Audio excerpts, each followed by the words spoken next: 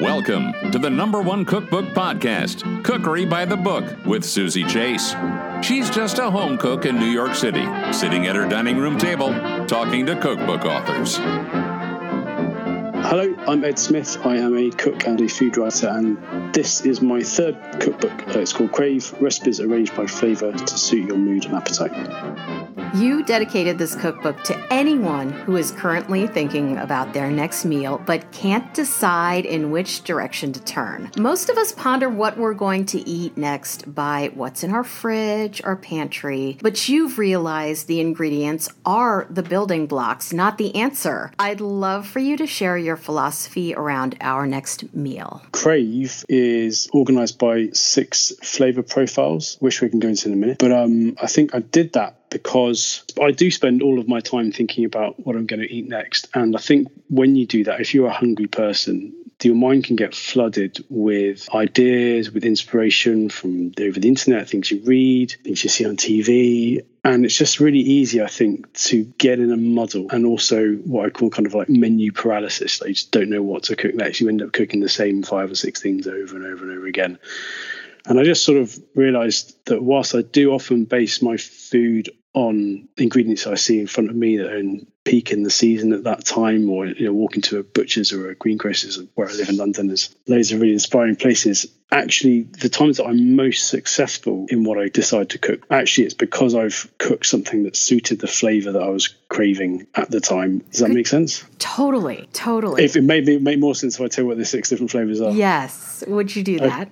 All right. So I felt that they were fresh and fragrant, tart and sour, chili and heat, spiced and curried, rich and savoury, and cheesy and creamy. So somewhere I think I read or I heard you say that you crave the fresh and fragrant profile most. Talk to me about that one. About the craving in particular, or my craving for it? I think...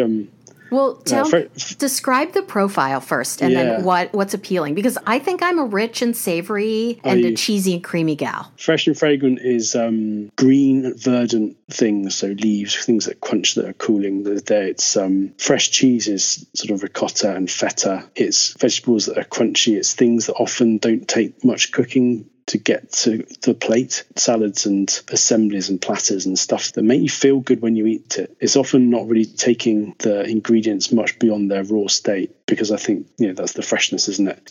And herbs used in abundance, not just as a little garnish. It's herbs like a salad leaf, citrus, all that sort of stuff. And I want those things when I want to feel good. I want to feel light. I want to feel happy. I might already be feeling happy, or I might be in a grump, but I just know that a fresh and fragrant meal is going to pull me out of it. So in the cookbook, some things are literal salads. There's like just a ham hock, tarragon, radish and asparagus salad, but also slow cooked courgettes, but with fresh cheese and run through loads of white beans with loads of oil and some fresh herbs. Just nice things. And I think that I do crave that a lot, because it covers so much of what I've said. It's like whether it is already hot and I'm feeling happy, or whether I'm feeling in a grump and I want to feel lighter and happier. Yeah, you talked about in the book how it's important to eat food that feels appropriate to what's going on outside. Yeah, I think maybe the genesis for this book, or at least one of the things that started me thinking about it, is that I've written a seasonal cookbook, and there are lots of seasonal cookbooks and they're all great. And I do think that we often can eat really well if we concentrate on the food that's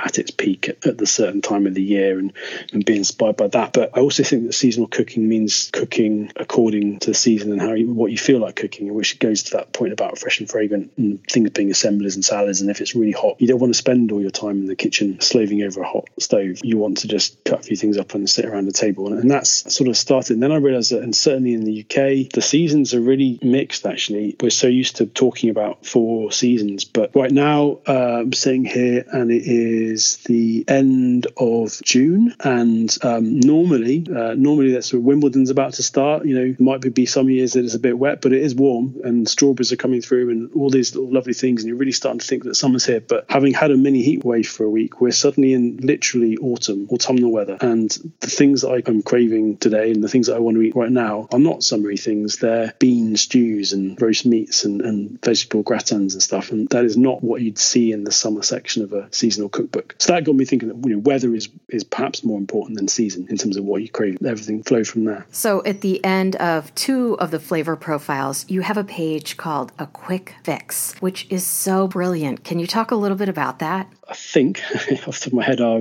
rich and savoury and cheesy and creamy. And I think that I had a little quick fix section at the end because I guess maybe that started with the cheesy and creamy section as I was writing that, because ultimately for me, the best way to get it fixed if you're craving cheese is to have a piece of really good cheese. And you can't write a recipe for that. So I think I started with that, and then just simply grilled cheese. Like how better can you get a fix for things like that? So there are just sort of kind of little ideas that everyone knows about already. But sometimes if you're reading a cookbook, there are lots of things you already know, but sometimes you want to have your memory jog. And that was the kind of same with the savoury section. Like some things that hit the spot very quickly with savoury might be anchovies on toast with lots of butter, or a really good cup of miso soup made with an instant dashi and a blob of miso. It's sometimes useful in a cookbook, I think, to state the obvious, because not everything has to be new. And fortunately, people buy cookbooks to read them as well as put on their coffee table, and it's good to have your memory jogged and to feel like you're on the right track as well. There are recipes in this cookbook that I've never seen before, like scrag and root and miso broth, and pork belly, butter beans, and deli olives, and your linguine with lemon and sriracha. Talk a little bit about your process for developing a recipe. I don't think there's many things that are in cookbooks or that anyone cooks that someone hasn't cooked before. So I wouldn't ever say that I've done something for the first time. In my cookbook, and the way that I write recipes for magazines and my cookbooks and everything else that goes in between, is that I am a good curator of recipes and ideas and traditions and cuisines and flavors, so that the cookbooks I make are kind of like, I hope, a useful resource that isn't pretending to only give you stuff you've never had before. Bun char, a Vietnamese salad with pork patties. My twist, my thing is that it's definitely my recipe for that patty, but I'm not laying claim to bun char. That's Vietnam. But there are some things in there which I think are my ideas, and I guess that pork belly is like a slow braised pork belly, which is some white beans. Really not difficult. Loads of people have done it before. And then the twist is for marinated olives. I think if you just chop that up, you make yourself a quick and easy sauce over the top. And that's all that is. It's just a simple dish. The sriracha spaghetti with lemon is really pretty similar to, I'm going to say this wrong, aglio e olio, Italian pasta dish with just olive oil, garlic that's very, very gently cooked down into it, and some chili flakes. But I just added a really good,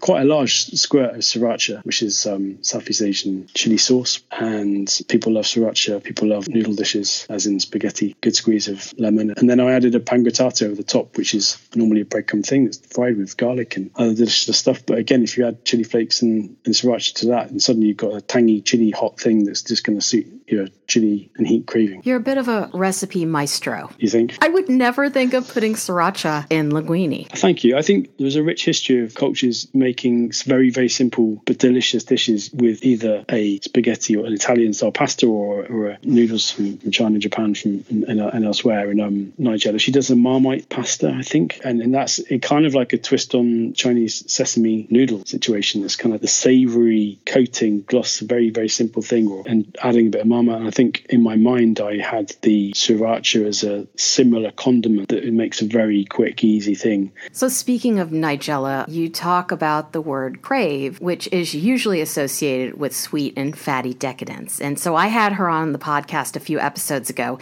and she was talking about her distaste for the term guilty pleasure. In her latest cookbook, she has a whole chapter called Pleasures, because she says the term guilty pleasures warps your sense of what you're seeking in food. And then there's comfort eating, which is a whole other episode. But you mentioned that the research suggests that many crave healthy rather than guilty food when they need comfort. One of the subject areas is that's got a huge amount of stuff written about it is comfort food. And that is something that I think has two connotations that I read about often, is the idea that people seek comfort in a tub of ice cream. That's that classic kind of movie thing, isn't it? You break up with your partner and you just sink into the sofa with a tub of ice cream. Also, comfort food tends to be written about in the UK and US press as roast chicken or chicken soup, things that are wholesome and savoury. And in fact, both of those things, the seeking solace in ice cream or seeking solace in savoury things, it's just a tiny fraction of what people really want as comfort.